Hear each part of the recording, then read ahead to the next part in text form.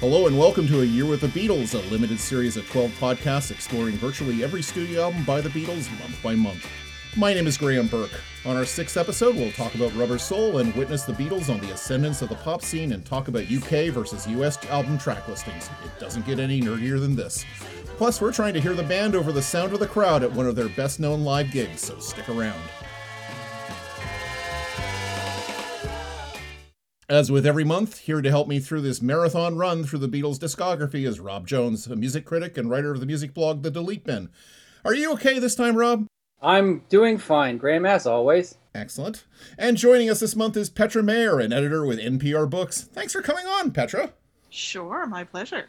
Well, we're halfway through the year, so I'm sick of doing a recap. There's 12 studio albums by the Beatles, there's 12 months in a year, and we're done. So with that item off the checklist, let's talk about this month's selection, Rubber Soul, which was released on the 3rd of December, 1965. So here's everything you need to know about Rubber Soul in 2 minutes, more or less. Baby, you can drive my car.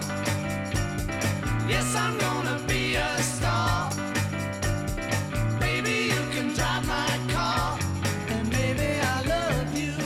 She asked me to stay and she told me to sit anywhere.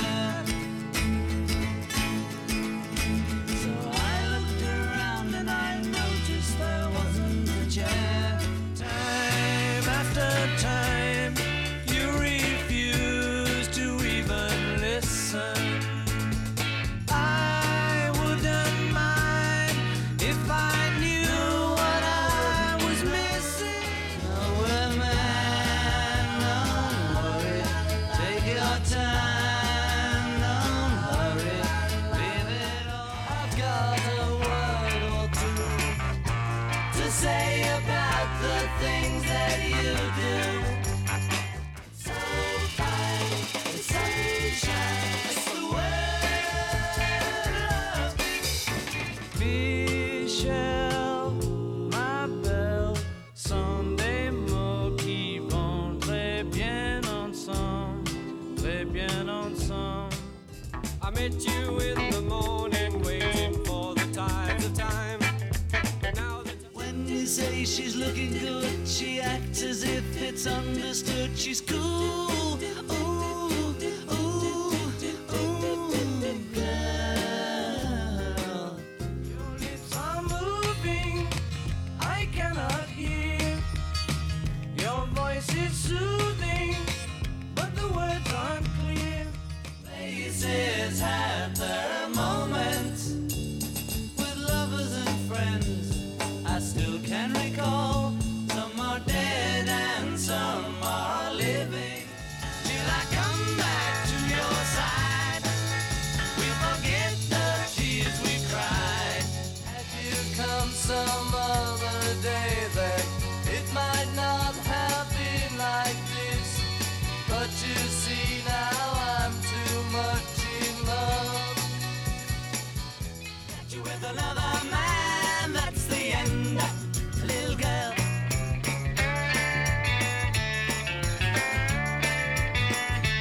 Na na na, na na na, na na na.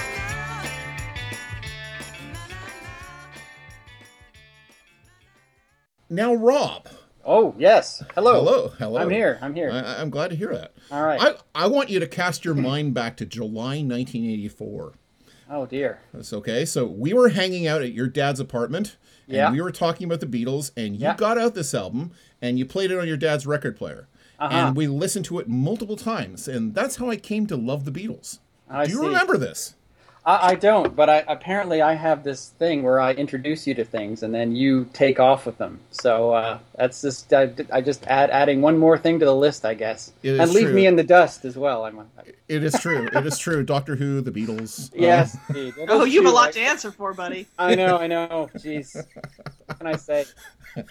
But I wanted to bring up something you said back when we were teenagers. A few months after I had listened to the entire Beatles oeuvre, as it were, I think I said that I loved Rubber Soul because it was when the Beatles moved away from being a rock and roll sound to something else. And you said, yeah, they became more of a pop group. Now, I don't want to put you on the spot for something you said as a 16-year-old, but Why would do you think that? that's... Why not? because we're old friends and we can. Do you think that holds true 30 years later? Well, dear 16-year-old me, I'm not sure in 1965 whether that distinction was applicable, because back then rock music was pop music, and so it would be very hard to kind of to separate those two things at this point in time. I will say that by Rubber Soul, they were on a completely different level, even from Help. They just went from one level to another. There was an incredible maturity spike in their songwriting and in their approach just to making records. And I think at this point in their career, this is the best sounding Beatles record to date. Like, it sounds sort of substantial. Not that the other records don't sound substantial, but this is substantial on a different level entirely. So I don't know if that answers your question. It probably doesn't, but Can I stick something? By all means.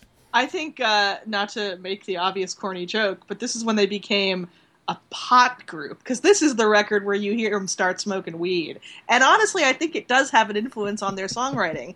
This is where they get more musically complex. This is where they start to tip. This is the transition point, right? This is where they tip over from the Red Album to the Blue Album, Yeah. From what we think of as early Beatles, from the group that still had one foot in Hamburg to the group that was going to make Sgt. Pepper's a few years later.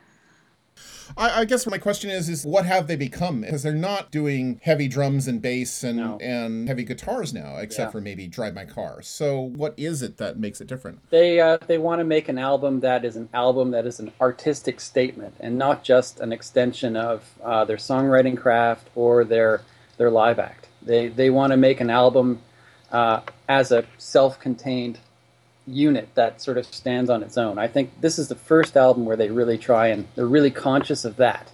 There's hints of that all the way along, of course, as we've discussed. But I think with Rubber Soul, it was really, really deliberate, and they wanted to put in as much of themselves into this album as possible, and then have it stand on its own. So I think that's what the difference is at this point in time. So, Petra, what is it about the sound of the album that appeals to you? Well, with the Beatles, I'm an early Beatles girl, which I guess people who know me think is sort of weird, but I'm very much like I said, Hamburg era Beatles, and there's something that is so. Okay, I'm about to get super pretentious, so feel free to make all the fun of me. But there's a Japanese concept, the name of which I cannot remember, about. The concept is something that is beautiful because it is transient, right? Something that has a beauty that's enhanced by your knowledge that it's going to end soon, and that's how I feel about the early Beatles. They were so sweet and so shining and so transcendent in a weird, naive, innocent. I mean, not innocent. I mean, they were a bar band, but like there's something so weirdly pure and so transient about early Beatles, and you feel it start to darken and get more complex on this album. But I think it's what Rob said. This is the album where they begin to see the album as an art form. It strikes me as an unplugged album, largely. I mean, even when an electric guitar is used, it's much different in its intent. It's like in Think for Yourself or In My Life. It's sort of flavoring, if you will. It doesn't feel like it. So it's even using the sort of instruments you kind of accept as part of their sort of rock and roll R&B act, but sort of using it in a completely different way. There's also a sense of sort of international feel on this album as well, I think, which really adds to it. I'm not just talking about the sitar, which I'm sure we'll talk about, but just little flavorings of the world. Like in Michelle, there's that sort of French feel to it, and in Girl, there's this they go right to Greece, on that one with all the sort of, it sounds like bouzoukis on it or something like that. You know what I mean? And it has a kind of world folk kind of feel to it. I feel. In terms of its instrumentation, I think the biggest thing for me on this album is their harmonies. This is my favorite album for Beatles singing, I think. I mean, they were always really striking with harmonies. We talked about on Beatles for Sale about like I Don't Want to Spoil the Party with all that Everly Brothers type stuff. Here it's like that, but also Beach Boys and just and they just take that 3-part harmony stuff, and then they just ramp that up to, like, they double down on it. And that's my favorite part of, in terms of the sound of the album that you're asking about, that for me is what really stands out. So what were the tracks that excited people this time? We're going to argue about track ordering later because, well, my two favorite, one of them is only on the American version, which is I've Just Seen a Face, which is probably my second favorite Beatles song of all time. And of course I grew up, playing my parents' old dusty Beatles records from the 60s, so they had the American version of Rubber Soul. And that's the one I know that starts with I've Just Seen a Face. And then, the other one, of course, is Norwegian Wood, which I can remember. I think, actually, maybe this might have been the first LP I have a distinct memory of listening to when I was I had to be 4. I think I was 4. And I made up a dance on the living room rug to Norwegian Wood because I was fascinated by the sound of the sitar. And I remember telling my mom, look, I'm doing a ballet dance. That's nice. That's awesome. I like that. So yeah, we can argue about the various merits of the track orderings, and we probably will later. But yeah, I've Just Seen a Face. God damn, I love that song. This being one of my favorite Beatles albums, period. It's really hard to choose. But as I mentioned, If I Needed Someone, that chiming 12-string electric guitar.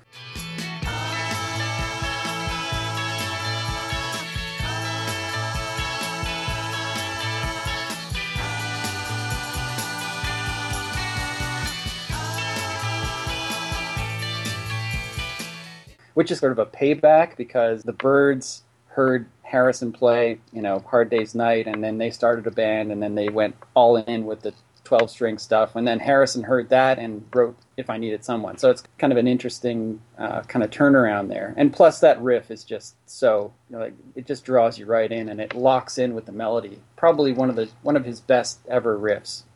And another one, which is one of those songs like you think, oh yeah, that one's on there, but it's becoming one of my favorites, and that is The Word. Again, for all those harmonies, the harmony, they just layer it. It's so great.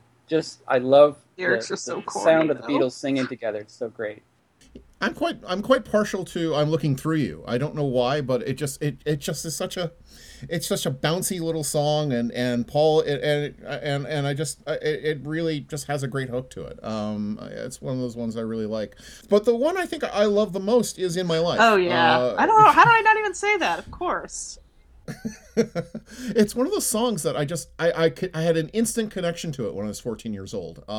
It's such a simple lyric, and I think it's just so honest. There are places I remember all my life, though some have changed, some forever, not for better. Some have gone, and some remain. All these places have their moments with lovers and friends. I still can recall. Some are dead and some are living. In my life, I've loved them all. It's so honest, it doesn't even rhyme for large chunks of it. It's just such a simple melody, and then you have that gorgeous piano solo by George Martin in the middle of it. He used all the trickery in the world to actually create because he couldn't actually play that fast, so he played it slow in a lower key and then sped it up. But it was just so beautiful. The song makes me cry almost. When I haven't listened to it for long periods of time and I listen to it again, it just sort of expresses a wonderful sentiment just very simply. I'm just embarrassed that I didn't think to say that one when you asked about favorite too, tracks. it's one of those. That song, In My Life, is one of the prime examples of what I was talking about earlier in terms of them having a huge maturity spike. Like, you couldn't imagine John Lennon even writing a song like that even a year before. So it's one of those things where he'd been sort of playing at talking about himself and his own feelings in his songs a little bit, with help, certainly, and a few others on A Hard Day's Night. But this one, he kind of goes, you know what, I'm just going to write this. And it just feels like he broke through to some other plane with that one. And I think that's the thing that I love about that song the most. I kind of feel that Norwegian Wood should get highlighted because it's the first Beatles song, maybe even the first pop song, to use a sitar. I guess, Rob, how did they pull it off? Harrison, his entire career by this point, was a pro at just adding little touches to songs, right? You know, like "And I Love Her," doom, doom, doom, doom. Apparently, Paul McCartney didn't come up with that. That was Harrison. The sitar was just another extension of that. I sat on the rug, biding my time, drinking her wine. We talked until 2, and then she said, "It's time for bed." Of course, that opened up a world of possibilities for other musicians. Brian Jones would play sitar on Paint It Black, which came out the next year. The Byrds had been listening to Indian music, and they were friends with Harrison. I imagine some cross-pollination happened there in terms of, hey, I found this tape, want to hear it? And you know, that type of stuff was beginning to happen at this point too, like peers beginning to share ideas to create something that they all could kind of build something on. And I think the sitar part on Norwegian Wood is a really good example of that. Here's the important question. Do you really think he burned down her apartment? That is... Paul says yes, but like... Yeah, on a lot of the songs on this, you know, like there's a lot of weird, dark stuff that happens there. I always interpreted that as he started a fire, like in the fireplace. Yeah, that's how I interpreted it. It was only later on that this other interpretation came out, like he burned down the house. You know, apparently Norwegian Wood was a reference to an interior design trend that was happening in the sort of mid-'60s, where everybody was having this sort of Scandinavian pine furniture. Yeah, that type of stuff. So, you know, I think that line is probably there just to say, you know, bollocks to all that. Basically, I think is what he was saying. But whether he literally burned it down, I don't know. But regardless, I think the lyrics are perfect for a song with a sitar because you know, it's a song about someone having a really strange encounter. Like nothing is quite right in that song all the way through, and the sitar makes that dynamic even more prevalent to my mind.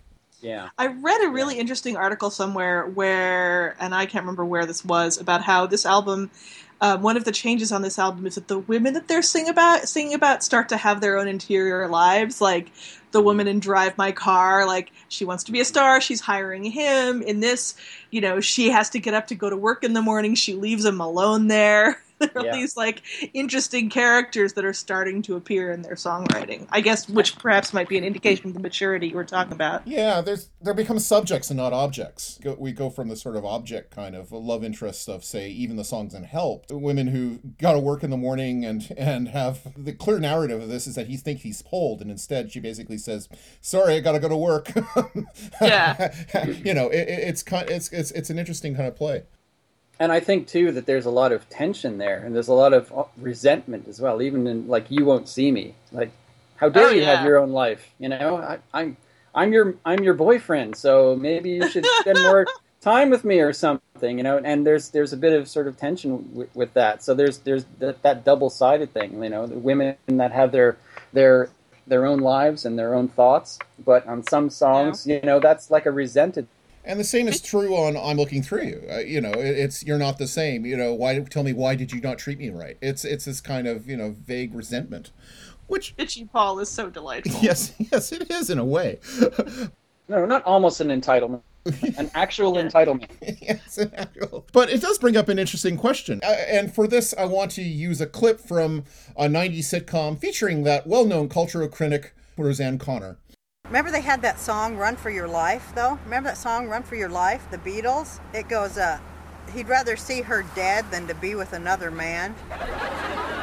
That's all them wife beaters need is an anthem. As much as I love this album, I think it's a masterpiece, I think we'd be doing a disservice by ignoring the fact that several of the songs, charitably and with considerable understatement, make me feel ooky inside. It really is very disturbing, some of the attitudes in it. I guess my broader question is, how do you approach that today and the attitudes towards women that are kind of cruel and sometimes even violent? Well, honestly, it's like you approach it the same way you approach other, and I hate this word, but other problematic media, right? It is a product of its time. And we can certainly be made uncomfortable by it. I am. I know that song squicks me, but there's something so performative about it. Like, it's like a little boy putting on a leather jacket. Like, oh, I'm such a badass! Yeah, There's yeah. something not sincere about it, to be perfectly honest. I don't know that makes it any less squicky, because those lyrics, in our modern context, are gross and disturbing. But I have a hard time taking it seriously. I think too it's important to note that that line, "I'd rather see you dead, little girl, than to be with another man," is actually a quote from Elvis Presley's "Baby Let's Play House," which is not to say that it still shouldn't make people feel ooky, because that's just another song to feel ooky about, I guess. But it's that sort of rock and roll badassery, I think, is what he was going after. But the problem here is that there were stories of Lennon's domestic activities which were less than cool, shall we say. That is very true, very true. Yeah. It's true. When I was writing the questions, I wanted to say with Lennon's darker tendencies, but then I thought, well, 2 albums later, we're getting Paul McCartney saying I used to be cruel to my woman and beat her and kept her apart from the things we love. So yeah. I don't think it doesn't seem to be just limited to the brooding guy. I was going to say that, in talking about Backbeat, in our last episode, we talked about, that movie being about men in their 20s and trying to figure out what relationships mean and things like that. And I think a lot of the time in this record particularly, we're seeing a lot of that. We're seeing, guys growing up and the women that they're with are growing up too, and they're growing apart, and we're seeing a lot of frustration there. And we're seeing men who don't have the tools to really understand what that means during a time where things were beginning to change, and it was very confusing for a lot of people. And I think that's probably what is being reflected here in a lot of these songs, not just Run for Your Life, but a lot of these songs, where the guys just don't have the vocabulary to express what's happening. And I think there's a lot of that to be found here. It's one of those songs that creates this kind of dissonance into the sort of narrative I have in my head about the Beatles, which is that it's music that appeals to me even 50 years later because it's timeless and it's great. And then all of a sudden you suddenly go, yeah, this is also written in the era of Mad Men. Yeah. And I think a lot of art does that. A lot of art is culturally bound, made in a particular era and stuff like that, and we would like to believe that it is somehow greater than the era it is in, but actually it's not. It's bound in it. I think too that it's important it can be useful, shall we say, to apply the unreliable narrator filter to a lot of these types of things, and to appreciate it on that level. But having said that, it's really Run for Your Life is a really hard one to get around. And I think, to his credit, when Lennon was asked about it in his 1980 interview, the famous 1980 interview, where they sort of rhymed off a bunch of his songs and he sort of gave one-line answers to it, he said that, yeah, this is just a throwaway. I don't even like that song or something. He said something like that. So it's, maybe even he at that time thought, yeah, that was a kind of a snapshot of who I was then, which, was before I met Yoko and before I figured out, what relationships between men and women actually are really about. And so, it's just kind of an embarrassment to him at that point. I would also want to go back to what Graeme said about thinking the Beatles were timeless, and to a certain extent this is a tautology, but we think of them as timeless because the timeless stuff is what's come down to us. I mean, this is also the band that wrote You Know My Name, Look Up the Number. Not everything they did was great. No. Yeah. Yeah. They hacked around just like any other band. That's true. That's true. And I don't want to seem like I come off as dismissive of John Lennon's very real domestic issues. There was a darkness in him, and it you see it in this song, and it does give an added and very uncomfortable context to it. But I also, it's just, for me, it's a product. It is a product of the time. Yeah, for sure. Well, to go from the thoughtful and meaningful to the absolutely, utterly geeky, I want to talk about track ordering, because lately I think all of us know Rubber Soul from the UK version, which became the standard after its 1986 CD release, and it's the version used for the remaster. And its opening 2 songs connect like this. Beep, beep, beep, yeah. Beep, beep.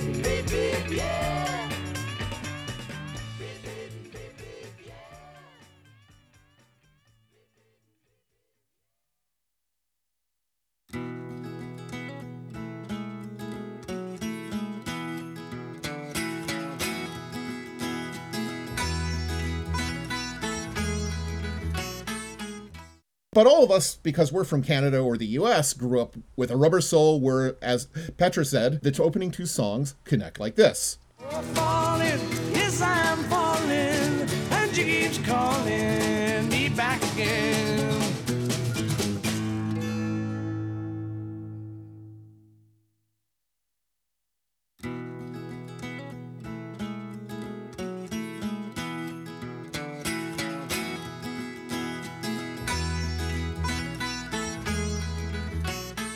Now, this is because the US version's capital release would lop off songs from the UK release and then put them on later releases, or they just create their own stuff, like Beatles 6 and Yesterday and Today.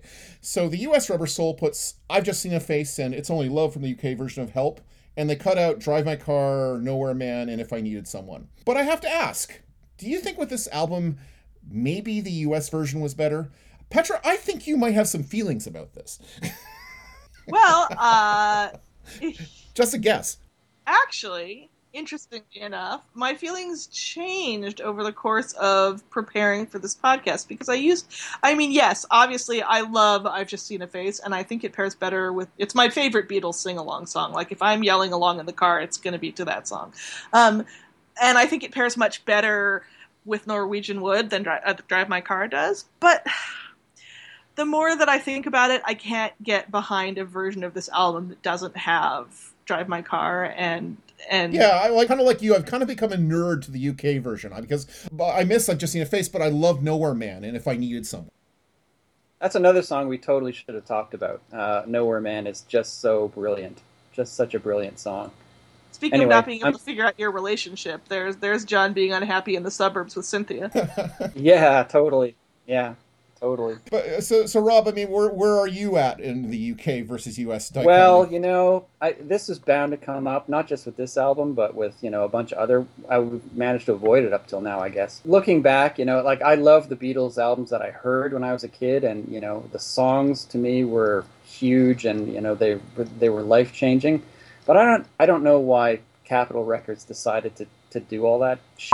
Basically, I don't understand why they felt the need to change track listings. I suppose it was they wanted to cram all the singles on there, because the Beatles was a band who they put out singles that were, apart from albums for sort of a value add type of thing. But I wish Capitol Records had, especially with this album, frankly, because it was meant to be like an album, an artistic statement. That was the intent. It was the intention of the artist to have the tracks be like this and for the album to flow like that. And, I just felt like the Beatles were ahead of the game in terms of that concept, and the record industry was behind the game. And, when I think about it now, it kind of bristles a bit. Not to say that the Capitol release is a bad listen in any way.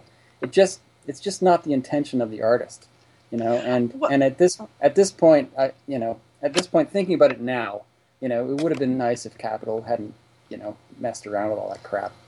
Weren't they trying to appeal to what they felt was the American market's fondness for folk? Because I know that was right at the sort of in the midst of the folk revival in the early 60s. And I think I read somewhere that they specifically put I've Just Seen a Face at the top of the album because they felt it had a less rock sound than Drive My Car. Well, they're even behind the times in that, because by 1965, Dylan had gone electric. Let's in relation to a lot of what was happening in Britain, and so I don't know. Just I don't want to denigrate or step on the memories I have of the Capitol version, but honestly, I wish that the record companies had figured out, things have changed. We've got to let the artists lead here.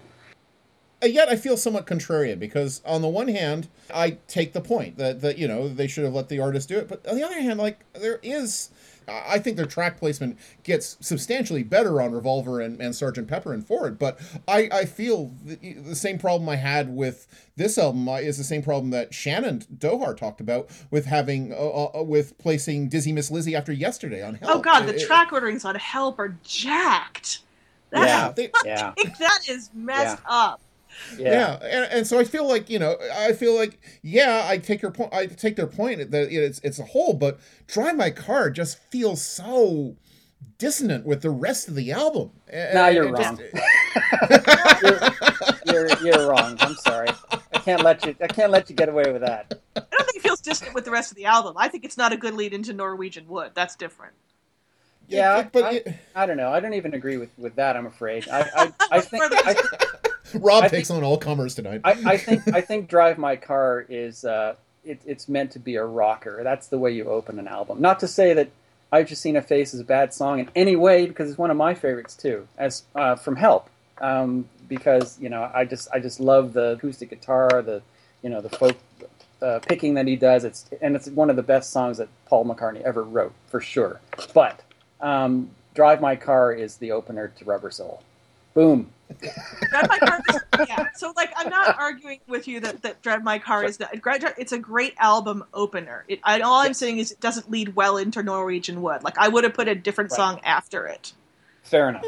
I see. For me, I think the rest of the Jenga in the album actually works. I think Norwegian Wood goes well. You Don't See Me and Nowhere Man. The rest of it works. It's just this one piece that just seems so kind of in my head canon. Drive My Car Forever starts yesterday and today, and I've Just Seen a Face starts Rubber Soul. The Magnetic Field 69 love songs, where everybody has their own running order. I was thinking about this. The reason that album's on my mind is that one of the things that I realized while I was singing along with I've Just Seen a Face in the car today is that it's almost the direct ancestor of the first or second track on 69 Love Songs, which is called Absolutely Cuckoo. Don't fall in love with me, and we only recently met. You're in love with you, but you won't decide on and not give me a week or two to go absolutely cuckoo. And when we see your error, and it's the same kind of short, punchy, perfect, cascading internal rhyme, almost impossible to sing on one breath kind of song. They're like, I don't know, I want to put them together now and see if they'll do a mashup, because they seem so related to each other.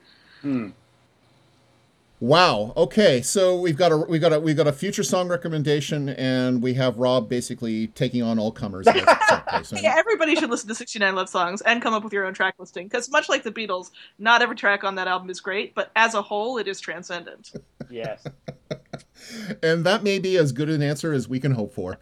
So that brings us to an end of our conversation on Rubber Soul. So if you have anything you'd like to say, and please, if you do, I'd love to hear it. You can send us an email at beatles@gemgeekorrarebug.com or visit our website at ayearwiththebeatles.podbean.com. I am no closer to getting a decent URL for this website. And now, as we do every episode, we're going to have what we call extra credit homework, where we listen or watch some Beatles material that complements the album we're listening to.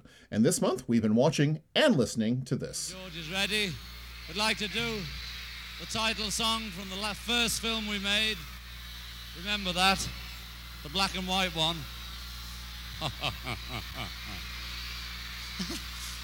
And it's called A Hard Day's Night. It's been a hard day's night, and I've been working like a dog. It's been a hard day's night, I do be sleeping like a log. But when I get onto you, I find the things that you do make me feel alright. That's a clip from the Beatles concert at Shea Stadium in New York on August 15th, 1965, which was made into a documentary that aired in 1966 and 1967 in America, and that's now long out of print, but you can find it on video streaming sites. Bootlegs of the actual concert taken from the mixing board have also surfaced under the title The Beatles and the Great Concert at Shea. You look around and I'm sure you'll find it. You can't see me, but I'm doing that Beatles fan scream.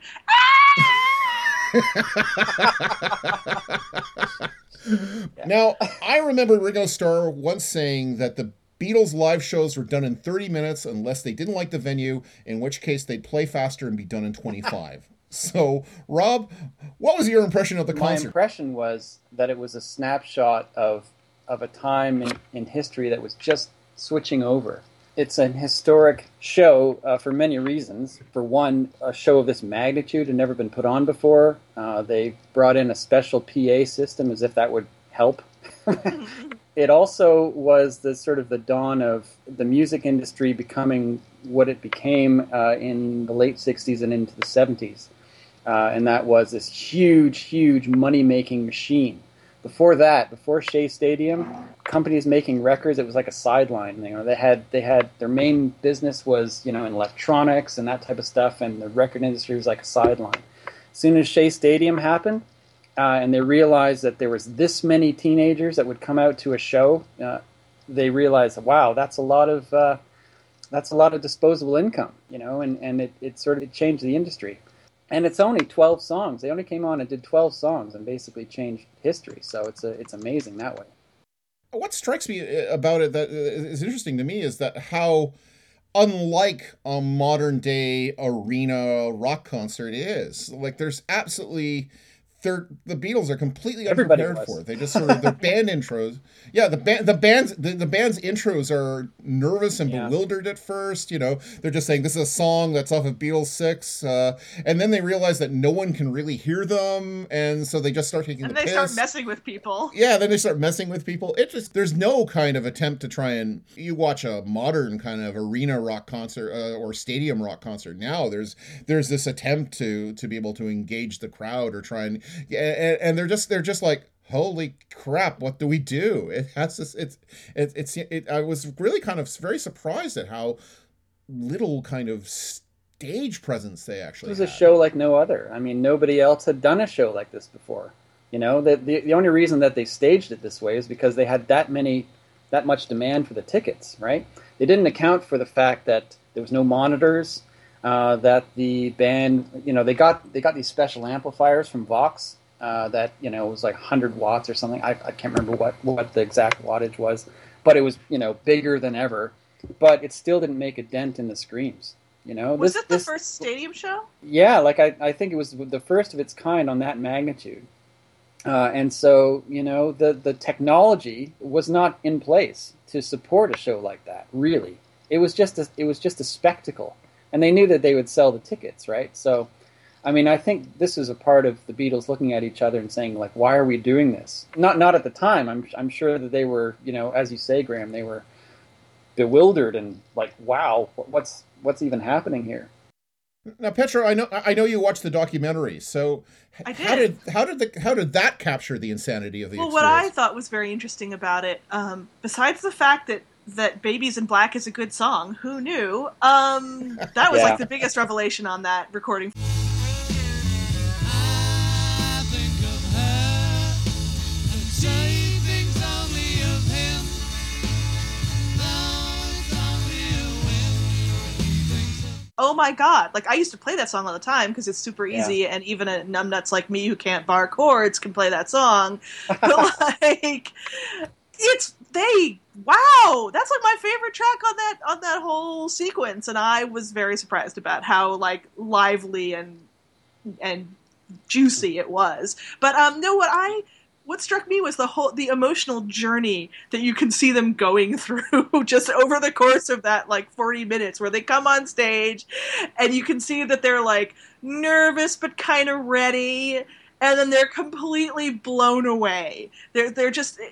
You can see there are a couple of shots of Paul's face where he's like robotically bouncing and bobbing, but just looks glazed. Like, what the hell is happening to me? And then they kind of come through it and out the other side and start to realize that no one can hear them and it doesn't matter. And they start to vibe off the crowd and off each other. And that's when you get John messing with people, speaking gibberish, telling people he doesn't own Beatles 6. Like, We'd like to do a slow song now, and it's also off Beatles 6 or something. I don't really know what it's off. I haven't got it. playing the keyboard with his elbow, and it becomes this like incantatory experience. But they had to kind of go. It's a very compact hero's journey, right, to the underworld and up again, just in this. Speaking of homework, if anybody's interested, there's a really great essay by Tom Wolfe in the Candy Colored Tangerine Flake Streamline Baby called The Fifth Beatle, which is about this guy Murray the K. He was a local disc jockey in New York, and he called himself the Fifth Beatle. He kind of glommed onto them the minute they arrived at Kennedy. He was actually one of the announcers or opening acts at Shea Stadium, I think, and it very much captures that moment of how the music industry was responding to the Beatles and how people were realizing that teenagers were now this force, this cultural and economic force that they had not been before. So, if you want extra homework. I remember, what was it? The Ruddles. Bill Murray's character. Bill Murray the K is based on Murray the Murray the K. That's right. Oh gosh, I'd forgotten that. I haven't seen the Ruddles since I was 13. Oh yeah, you got to see that again. You mentioned Babies in Black already, Petra. Even in spite of the screaming crowd, what were the standout performances? This is my chance to talk about "I'm Down." Oh yeah, I'm Down that's was an entitlement song. Yeah, there's that. There's that old blues thing, right? There's a lot of sort of old blues lyrics that have that in there. It was a B-side of the Help single, and it's kind of a Little Richard type piece, you know? It's the performance of the song that is one of my favorite things of all time.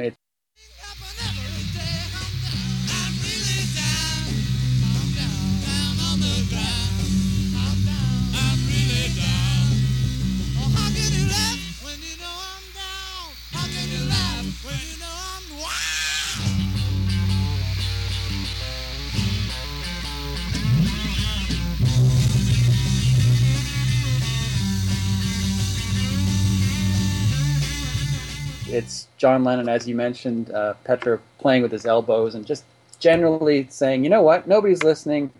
We can just do whatever we want up here. Doesn't matter. I mean, at one point they're laughing so hard they mess up the vocals. Yeah, I just love that song. They're having such a good time together, and you know, and Paul's little twirl, and he's sort of laughing, and he tilts his head back, and he does this little twirl. It's one of my favorite moments in the history of the universe. Seeing that, just the amount of fun that they were having on stage, even though it was this hugely historic thing. There must have been so much pressure on them to do a good job, but they still managed to have this, ecstatically good time on stage together, And in some ways it's kind of sad because this was toward the end. This is toward the end of their time as a touring group, I mean, it's that fleeting thing again that you get with the Beatles. Like this, there's so much. Right around now is when it all changes. Exactly. Yeah, that's right. So if you're asking me for my favorite moment, then that is surely the one. It's funny because you guys stole the two I love. I also like She's a Woman. She's a woman who understands. She's a woman who loves a man. My love, don't give me presents. It's actually got a real verve to it. The band stopped touring within 12 months of doing this, and you've already answered this a little bit, Rob. But is it easy to see why through here that they did that? They were tired of showbiz. They wanted to be artists. You can see the interviews with them to say that we were actually becoming not good musicians because we were just on a treadmill. We were just going through the motions because nobody could hear us. So we couldn't hear ourselves to hear how we could play better as a band. So there's so many reasons why it happened. But I think the main one was, they were just tired of being performing chimpanzees. That was it. They wanted to be artists. I find it fascinating how many of their song introductions are just shilling for what record this was on, including the crappy releases that Capitol made, like Beatles 6 and stuff. Thank you very much, everybody. Oh, they made me. We'd like to do a song. What LP is it on? Off our LP album, Beatles 6, I think. Can you hear me? Hello? It's called Dizzy Miss Lizzie. It's fascinating to me that, that's basically all they are sort of expected to say on stage. Here's the album this is the commodity of us that you want to buy. It's so completely different. Beatles for sale. Yep. Pretty much. Yeah. And that was changing, right? They didn't want to just have the album be this commodity, as you say, as an extension of their stage show. They wanted it to be an artistic statement. Well, I think that's all the time we have. We'll be back in a little while for a discussion of the Beatles' seventh album from 1966, Revolver. That's next time on A Year with the Beatles. In the meantime, thank you, Rob Jones and Petra Mayer. Thank you, guys. This is so fun. I'm Graeme Burk. We'll see you next time.